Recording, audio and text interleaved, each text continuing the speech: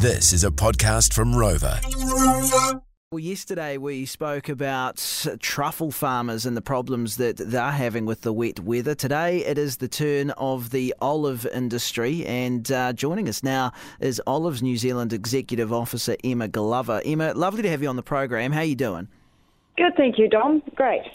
Extreme weather and the spread of disease that has seen some North Island olive growers ditch harvesting altogether this season. This reads like a bloody tragedy, Emma. Yeah, it is. I mean, we're at a time where I guess the international olive oil prices are going through the roof, and we would love to be promoting as much New Zealand extra virgin olive oil as possible. However, the volumes are just down tragically this year due to such a wet season. Following on last year with such a wet season too, so it's 2 years in a row now. No, we're backing up. That's the last thing anyone needs, really, isn't it? Yeah, absolutely. So you mentioned the international prices there, and I do note that there was heat and drought hitting the Mediterranean earlier this year, especially in Spain, and that resulted in a smaller supply. What other parts of the world and what other aspects are affecting the international prices at the moment? I think it's just the seasons over there as well. Their volumes are down. So from internationally, especially Europe, when the volumes are down, they supply such huge volumes across the whole world. So the demand's increasing, which increases the price. And it just, for New Zealand, some of our oil also comes out of Australia.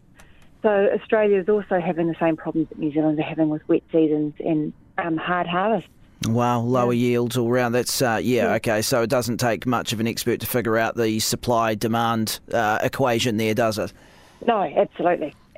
I mean, when you've had the rain that we've had, the whole North Island that the whole country's really had, this year we can't get onto the groves. A lot of the guys, even after they've harvested, haven't been able to get back into the groves yet to start to spray for disease. Oh, my goodness. Yeah. Yep. So there's about 300 odd olive farms around the country, and that harvest is March through to basically July. So the harvest has effectively wound up, and that's how I guess you come to the conclusion that the yield is low. Yeah, so what happens is that I run a certification program based on the International Olive Council level. So we get oil sent into us to get certified. When that application comes in, or when the oils come in, we also get feedback on the volumes that have been produced and the yield percentages. And it's just everything. Yeah, and there's a lot of people that haven't harvested this year. New Zealand, in terms of olive industry, is really small. And our groves are small compared to overseas. So there's a lot of lifestyle blocks for a lot of small groves. And when they don't harvest because it's just not worthwhile, that's lots of little oil ends up being a lot of volume for us. Oh, absolutely. Yeah. I've spoken to a couple of the, I guess you'd call them boutique olive grove owners, and and some of them, press their own oil and things like that. And you're right. I mean, they're not large operations at all. And you get a scenario like this, and I imagine you write the season off, don't you? Effectively. Yeah, I mean, absolutely. Everyone is just looking forward to next year right now. I mean, we've and just preparing their grove, or hopefully once they get into their groves, to prepare them for next year. So just looking forward. This year is what it is, and we just have to kind of move on. Now, of course, the ramifications of all the wet weather has been, fungal fruit disease, which has affected around a third of local olive production. Can you tell us a bit about that? So the predominant one that's I guess bared its head in the last couple of years, it's always been the one in the industry, is anthrax nose, it's a fungal disease that gets into the trees, and over time it affects the fruit. So we across the industry, depending on the style of harvest or the style of grove management that you use, whether you're organic or inorganic, there's different spray methods that can be used. Mainly to protect the tree, so when it is wet, it protects the trees, the leaves, the fruit from that disease, like the water getting into the disease. Right. But what is happening, because we can't get into the groves to spray, the disease is then being able to get into the trees, into the fruit, into the trees. And you can't harvest or you can't press fruit that have been affected by anthrax nodes. And once it starts, it comes really fast. And from what I understand, there's a lot of groves around the country, especially in the North Island, that have never seen this in their groves before. No, so a lot of groves haven't been affected by it before, or if they have, it's of such small scale it's been easily to manage. But it's on a big scale now, which is really hard, and it's really hard to bring it back into a management level to keep going. So we just need to be able to get it, and the guys just need to be able to get into the grove so they can give a really good prune and start their grove management program and get it up and going again. Yeah, and as you say, it's that cyclical nature of it, and that's been the tremendously difficult part of the last couple of cycles, is the fact that that preparation and all the bits that you need to do, much like a vineyard or whatever, in terms of, that the work you do at that stage is, the yield depends on it, doesn't it? So it's obviously it's a real backs against the wall scenario here. Yeah, it is, absolutely. It's so important. The more you... And we've done projects, and we're very aware of it. The more, I guess, you manage your grove, obviously the better the rewards are, and that comes in volume and yields of fruit.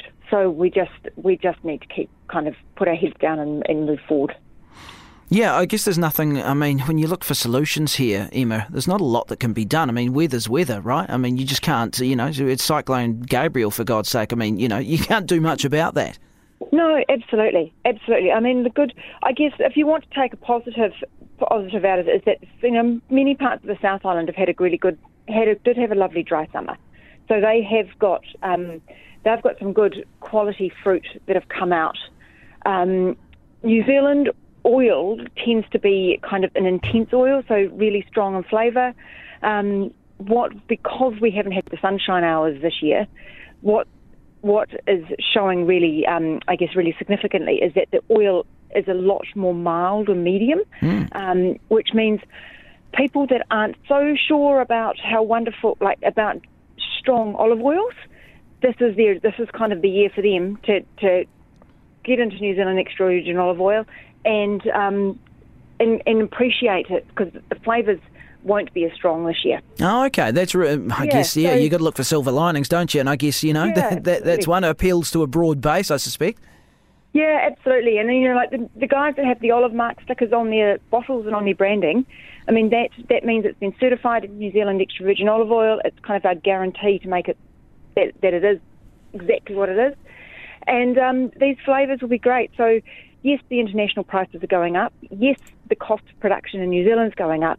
However, this is potentially the year to be trying. If you're not already using New Zealand extra virgin olive oil, this is kind of the year to do it. Okay. That's really interesting. And because, the thing is, Emma, as well, this is as you've said, we're a small producer on the global stage, but I think around the world it's starting to get a bit of recognition that we do produce a certain quality of extra virgin olive oil. Absolutely. There's so many different types of oil, with extra virgin being the premium product, which is what New Zealand produces. And then a lot of European countries then get olive oil and, virgin olive oil. So there's different refining processes. Once they've put it through the press once, which is all we do in New Zealand, they then put it through and through again and get different qualities and less quality. So right.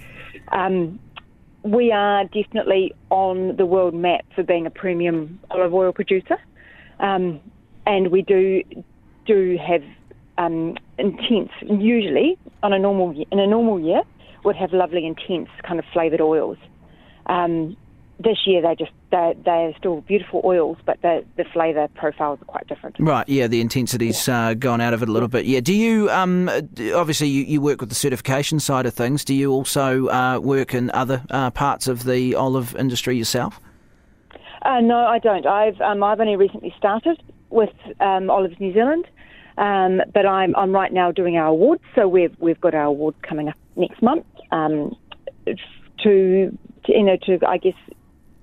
celebrate New Zealand extra virgin olive oil. Oh, great. Oh, fantastic. Yeah, I think I might have spoken to the winner last year or something like that as well. That's brilliant that the industry's being celebrated like that. If people want more info about that, Emma, is it on your website? Yeah, they're best to go to our website, which is www.olivenz.org.nz. Wonderful. Good stuff. Well, listen, thank you so much for your time. Really do appreciate it. Thanks for the update, and all the best to the olive oil and olive producers out there in New Zealand. Clearly it's been tough, but, as we said, there's not a lot that can be done other than get ready for next season. Absolutely. Thank you, Dom. That's great.